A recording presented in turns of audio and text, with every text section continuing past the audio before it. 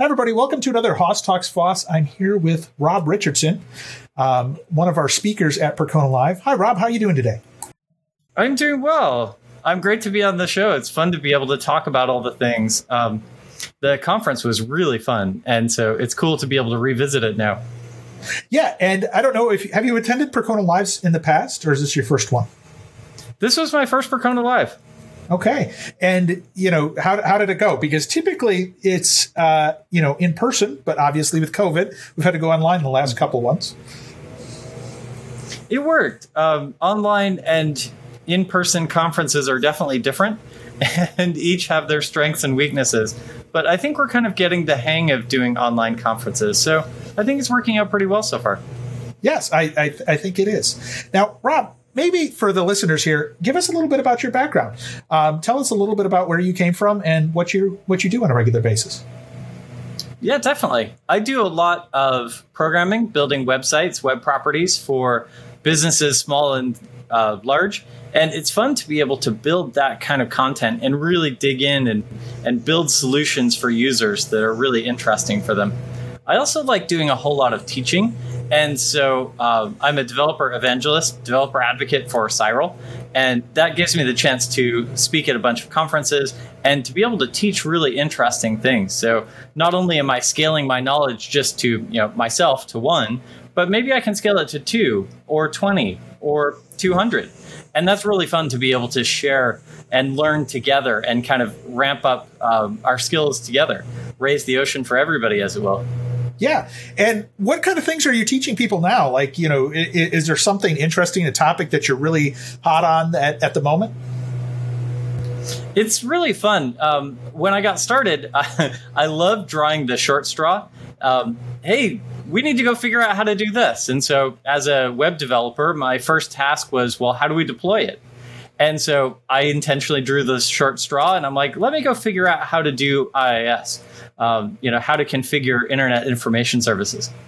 Over time, that led to Windows Server Administration and in-time Linux administration. I drew the short straw again on purpose as we're looking at automation. How can we get DevOps going?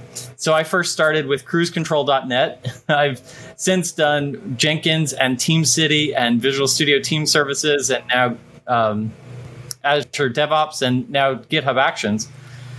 Similarly, I drew the short straw when we came to unit testing, and I'm like, well, let me dig in. And so I have a really cool talk that talks about Cypress and how Cypress unit testing fits into the scheme of all the things. But I also do server-side testing, and I do unit testing. I have another talk that's all live demos of getting started with testing in JavaScript. Synchronous, asynchronous, promise, async and await testing. It's fun. And so what's really fun is that because I've intentionally tried to stretch myself, I end up with skills in all kinds of places. So I teach .NET and Node, React and Vue, dependency injection and version and control, DevOps, server administration. I'm having a lot of fun with Kubernetes and Docker. I did a full-day Kubernetes workshop not too long ago. And it was fun to guide eager minds through this. One person actually in that workshop said, I've been using other people's containers for a good long time. I wish I had this a year ago so that I could have been helping and contributing to their Docker files. It was really fun. Oh, that's awesome. That's awesome. And I think it's great when you can reach out and reach people who are eager to learn and teach them something new. That's a passion of mine as well. I love to talk with people and, to hear what stories they have and to help them, kind of move into the next story round. Now, for you mentioned testing, and testing something that I'm kind of a hot topic for me lately, because I've seen, especially in the database space, and a lot of people from a development perspective aren't testing their applications thoroughly enough. They're especially kind of forgoing some of the more integration testing, or even some of the scalability testing or load testing, and that tends to lead to problems. In fact, I talked with several users in the database space who have to deal with the operation side, and they go, it's those developers, they never test their code, that's why it's always broken.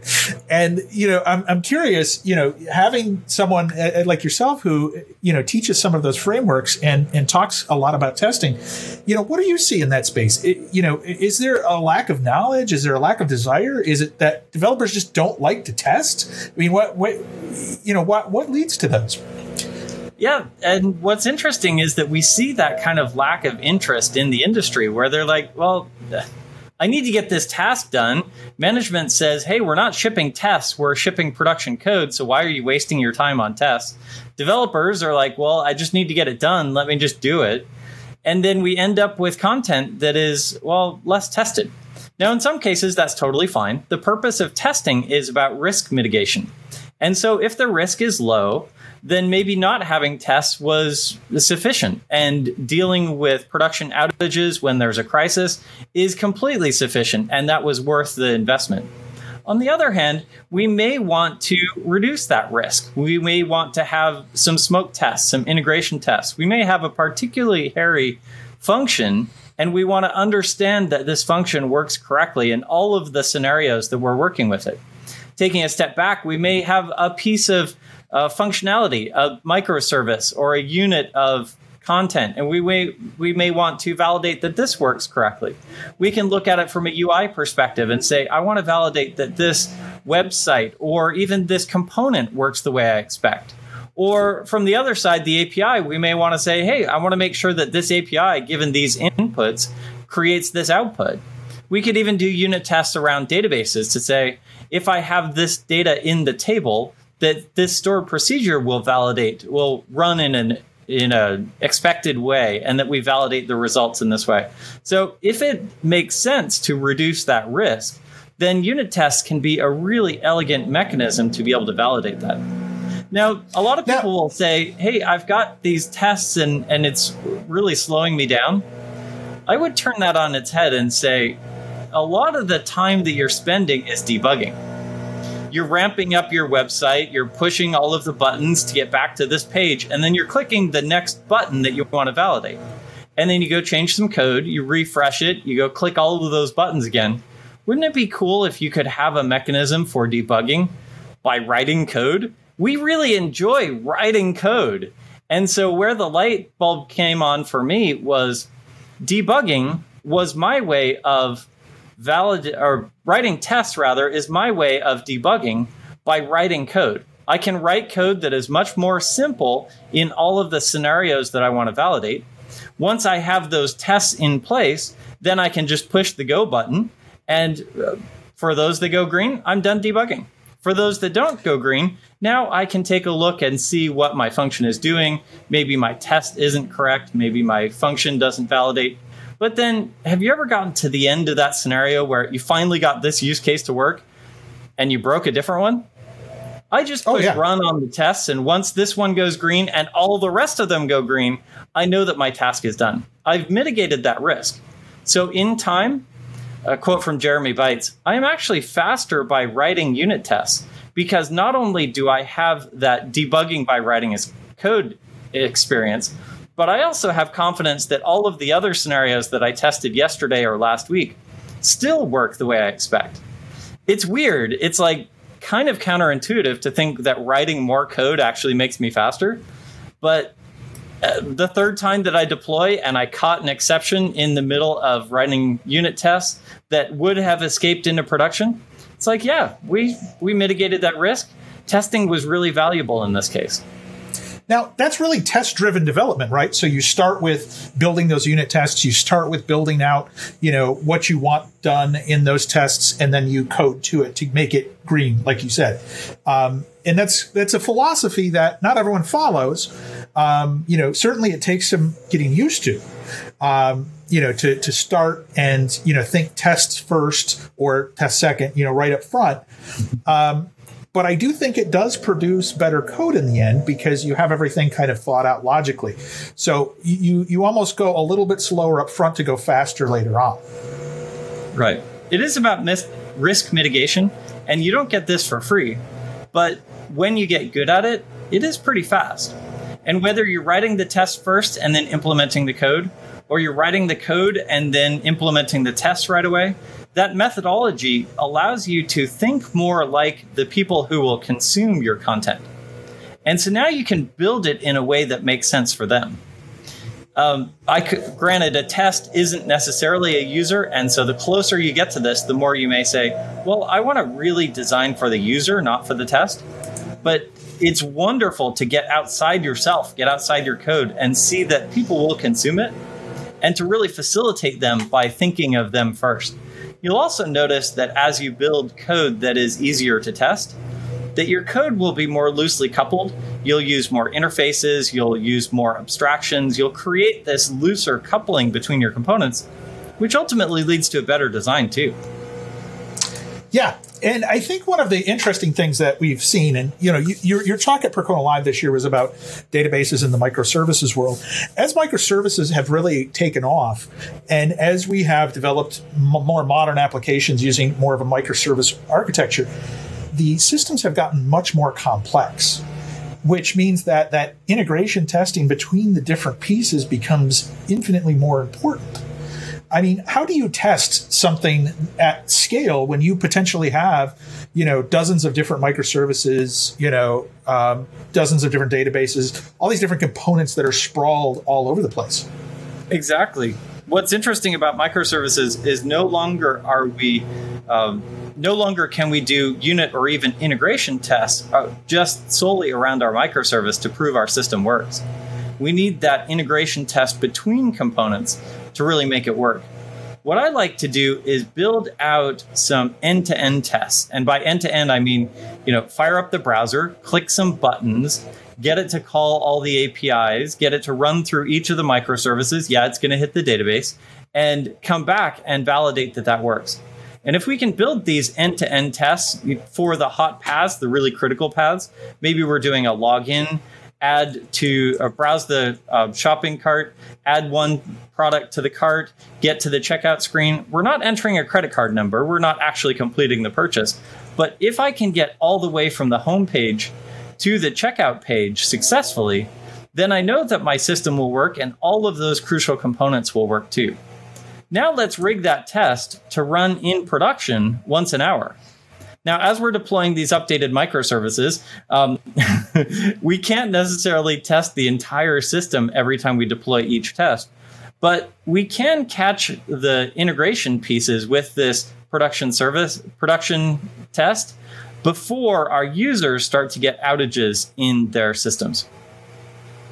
Now, Rob, what tools do you typically use to capture that workload and to set up those tests? Maybe give us a little bit of a walkthrough on that stack, so our listeners can understand what sort of tools you recommend, which aren't necessarily all the tools, but the ones you find most useful. It really depends on what you're trying to test, and each test will have different requirements. For example, if we're trying to validate that this tax calculation works correctly, then we're probably writing unit tests and mocking out the dependencies. We'll need a mock library. If we're in JavaScript, we'll probably use... I just remembered the C# one. Let's back up and do the C# case first. So if we've got a C# function, we'll probably use MOQ or mocku to be able to mock out those dependencies. We'll probably use XUnit to be able to validate this function. If we're in JavaScript land, we'll probably use something like Mocha and with Chai or Jest to be able to validate that function. In time, when we're starting to up-level that, maybe we're looking at a component and we want to validate that this component behaves as expected. I click this button and this action happens, or it renders in this particular way. Now I'll probably use test utils together with my chosen framework. And so test utils is available for Angular, React, and Vue. And it gives me the ability to mount my component within a unit test, and then to run either Mocha with Chai or Jest around that component to validate it works correctly. Now, the cool part about test utils is I can choose either to mock out all of the child components or actually render them, depending on my needs. So that's how I would do a component test. Leveling up again, if I want to validate my API, I can just fire requests at it. I don't need a UI at all. So here I might use super test, or I could even build tests in Postman. And that allows me to just fire requests at the API and validate that it works. When I'm ready to do end-to-end tests, all the way through all of the pieces, there's a bunch of tools. Selenium is the one that we usually reach for and then dismiss. I've chosen Cypress because I think Cypress is that great balance of deep interaction into the browser so the tests are no longer brittle or slow, together with a cool API that allows me to reach into all of the things. One of the things that Cypress does really well is wait for the request to finish. In Selenium, I have to set timeout. Was 2 seconds long enough? Well, that test failed. Let's make it 3 seconds. Well, now it's always going to wait 3 seconds. So even if it finished in 30 milliseconds, it's still going to wait 3 seconds. By comparison, Cypress allows me to loop into the browser events. So when DOM content loaded, now I can do the next step of my test. Or when this API call finished, now I can do the next step. Now I can definitely set the timeout and say, if you go longer than 5 seconds, call it a fail. But I can also proceed as fast as it's ready to go. So a Cypress test that is set up to run all of the pieces can run really fast and efficiently, just in the midst of running in the browser or running as part of a DevOps pipeline. Very cool. Now, when before we move off of testing, I'm curious, are there common issues, or what are the most common problems that people make when they start building their tests out or trying to, test their code? One of the first things that you'll hit is, how do I get started? How do I run one test? How do I get my tests into my DevOps pipeline? And the cool part is a lot of these tools now are really easy to get started with. I can just npm install the thing and it'll give me a command line. Maybe I add it to my package JSON, or I can maybe just call this straight from my DevOps pipeline. It's just another command line to put in my pipeline. Once I've got one test in place, now that's great. Maybe the test only just loads the home page and validates that I get an HTTP 200 status. The cool part then is the next thing that we'll hit is, well, how do we write the tests? And that's where you start to notice probably you have too tight a coupling between systems. It's difficult to mock out all these dependencies. That's really cool. You just learned something about your code. Now, refactoring all of that code to have looser coupling, to have less dependencies, to make it easier to test, that's kind of a long process. But for the new functions that you write, you can build them in a testable way, and you can just increase your unit tests. To get from 0 to 1 is pretty hard. To get from 1 to 2 is much easier. To get from 2 to 200 is just a matter of putting in the work to do that. Oh, okay. So back to the microservices side, the talk at Percona Live was specifically talking about, databases in this space now. And as you had mentioned, a lot of different databases are used now across an organization. An application could have a dozen different microservices, and it could have a dozen different databases behind it. The technology isn't really tied to one single stack anymore. It's not like, everything must be a LAMP stack like in the old days, or, everything must be MySQL or Postgres. It's use the best tool for the job now. And that causes a lot of sprawl. So what are you seeing in that space? Yeah, it does. And what's interesting is now we can optimize for the problem at hand. In the past, when we said, yeah, but I'd like to store a little bit of data here in Postgres, or this problem set best matches a document database, can I spin up Mongo? Then they'd say, well, you can use any database you want as long as it's here in SQL Server. Yeah, and I think that so we would do all of these tricks to try and get our database of choice. Maybe it was SQL Server, maybe it was Oracle, maybe it even was Postgres. We would do all of these tricks to try and get it to store the data that really made no sense. One of the principles of microservices is that each microservice owns its own data. And so one of the big things that I pull out in this talk is that because we have now lots of little data stores, they don't need to be the same vendor. We can go shopping for the vendor that best meets the needs of this problem. And the beautiful thing there is now we can have a little Postgres database and a little SQL Server database and a little Mongo database. And yeah, there is some administration involved in making all of those data stores work, but we can choose the correct one for the problem. Maybe the answer to this problem is an ELK stack or an S3 bucket, rather than a whole nother relational normalized schema. Yeah, and I think that provides developers with an immense amount of flexibility to develop their application quicker to be able to get at what they actually need and ensure that they can utilize some of the built-in inherent efficiencies of each of the different databases.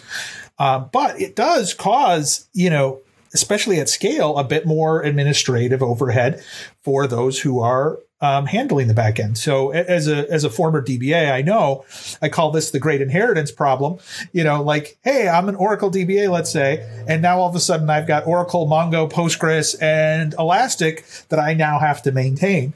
So it does push the skill set, especially of the folks in the back end who are administrating that a bit more.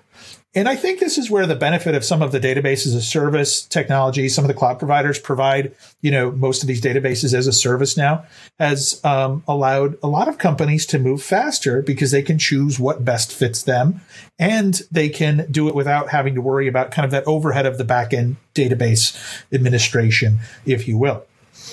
So it's definitely an interesting space now. I completely agree. And that's where cloud vendors are really ideal in this space. Use database as a service. Outsource that piece so that, you have one throat to choke and it's not yours. They'll take care of point-in-time recovery. They'll take care of the nearly 100% uptime. They'll take care of securing physical access and proximity, ensuring that your database is sharded correctly. You can outsource all of those pieces to your database vendor. And if your cloud provider provides that one-click provision your database, even better. Now you don't need to worry about managing all the things, and you can get back to doing the tasks that you need to do. The more automation you can put in place, the more you can make this problem easy. I've been on that team where, we started sprawling into different types of databases, and then it's like, oh, well, we had a problem in this database. Let's just go to last night's backup. We did back it up, right? Right? And it turns out we didn't. So as you start moving into lots of these databases, you do need that automation to make sure that your databases are backed up and that you have the authentication piece in place. If you can get automation to subscribe your databases to backup and authentication, now you can start to move at scale and get into lots of different database vendors and lots of different database micro databases to be able to produce your microservices in really elegant mechanisms to keep that microservice owns its own database methodology in place. Now, as we've seen, these applications kind of, evolve into these micro databases, microservices, this new architecture, it's kind of made a new problem, or maybe made an old problem a little bit more difficult, which is troubleshooting and optimizing and trying to find kind of that needle in the haystack. Because previously, when I worked, on a single monolithic, system, I would always get the call the database is slow because, let's be honest, everyone blamed the database first, and then, until you can prove it was something else. Of course. But my caching tier is broken, but it's the database that's right. slow. Yeah, that's the problem. So how do you find which of those applications or which of those microservices are causing the issue and which components are there? As you have this really diverse, architecture now, it could be one of a dozen different components that has, maybe, different database, technologies underneath, and maybe even, like you mentioned, has slightly different caching as well. So what sort of, methods or processes can you find that problem that is occurring? That's a good question. And trying to pick the correct cause is, quite a dilemma. The first thing that I'll do is I'll open up the Chrome developer tools, or maybe I'll use a tool like Fiddler or Postman to kind of proxy the request between browser and server. And let me just watch the request going back and forth. That can usually identify whether the problem is on the server side or on the client side. And not to say that blaming is the correct thing, but we can now start to focus in on the correct thing. Maybe the browser is caching the old results, and that's leading to the problem. Maybe it's not sending the authentication header, and that's the problem. Or maybe the request is just taking a really long time. Now that we've kind of identified whether it is a client or server concern, we can start to dig in. If it is a server concern, we now have a URL. And the beauty here is that we can fire that URL at the service a bazillion times until we find the answer. Probably, given that URL, you can bring that back to a development environment and fire it off too. Now, you may need to adjust for a different authentication token, a different URL, base URL, but you've kind of got a feel of where you're going. That will probably also tell you which microservice received the request too. At that point, now we can start to traverse the microservices. Here's where a tracing or logging platform can come in really handy. OpenTelemetry is a great piece that allows us to kind of visualize as requests move between microservices. Service meshes also do a really great job here, where it can kind of track the request as it moves through each of the services. Now, the cool thing about using either OpenTelemetry or Service Mesh is that you kind of get a holistic view of the entire system as you plug that into each system. With the Service Mesh, you just kind of plug it into Kubernetes, and it takes care of making all of the pieces in each microservice. No. With OpenTelemetry, you do need to hand it to each microservice. You do need to configure that service to expose the metrics. But once you've got that trace, now you can watch the request move through each of the microservices and maybe even see the SQL query that was created at the far end. Now you can time each piece and identify, so here's the hot path. Well, that hot path, the one that gets executed a whole lot of times or takes the most time, now we can start to dig in. Is it a stored procedure querying against something that needs another index? Is it that our where clause is just humongous and ugly? At that point, now we can start to zoom in on that piece. Do we add caching? Do we add bigger hardware? Do we rewrite our query? Very specifically, we've used a whole lot of tools to be able to scientifically experiment with the system. Let's first identify client versus server. Then let's traverse that path and find where the majority of the time is taken. And then let's dig in to solve the problem that is actually broken. When we just start and say, your database is slow. Okay, you want me to push the turbo button again? Oh, the turbo button. I miss the turbo button. Oh, back in the good old days of the 386s and 486s. Every few weeks, we just take out another thread.sleep and the system goes faster, right? Well, Rob, let me ask you this final question here. And I always like to ask, something a little eclectic, that might be a little, out there. I'm curious if, as someone who goes out and tries to educate folks, is there something that if people could take away from this chat or take away from one of your presentations, just one thing they could learn and maybe change their habits, change what they're doing, try something new, what would that one thing be? Like, what would you say? Like, please learn this thing. Please do this thing differently. Please, try this new technology. What do you think? What is the one thing that I would teach you? Yes, coming out of this, like, we're here on stage and we've been doing it for a while, but there is nothing magic about either you or I, or even the listener. There's nothing magic about you. We here have just been at it a little longer, but the skills that we have are completely attainable. You, the listener, the watcher, you can get to where we are and you can exceed us. The beauty of this path is it's just about learning and experimenting and doing. The next step is yours. You can go do wonderful things. You can go experiment with this technology. You can go find that passionate project that you want to do. You can have a lot of fun with technology. There is nothing that is unattainable about anything that we've talked about today or anything that you saw at the conference. You can take this step and you can be awesome. Go be awesome. Thank you, Rob. Thank you for that. And, you can check out Rob's presentations and, his blogs at robrich.org, correct? robrich.org? Yes. Awesome. And Rob, thank you for me on Twitter at Rob_Rich, and let's continue the conversation. I'd love to see what I got wrong and how I can learn. All right. And thank you very much, Rob, for hanging out with us for about a half an hour today, and also for presenting at Percona Live. We look forward to hearing from you in the future. Most definitely. Thanks for having me at the conference. It was fun learning and teaching with you. Wow, what a great episode that was. We really appreciate you coming and checking it out. We hope that you love open source as much as we do. If you like this video, go ahead and subscribe to us on the YouTube channel. Follow us on Facebook, Twitter, Instagram, and LinkedIn. And of course, tune in to next week's episode. We really appreciate you coming and talking open source with us.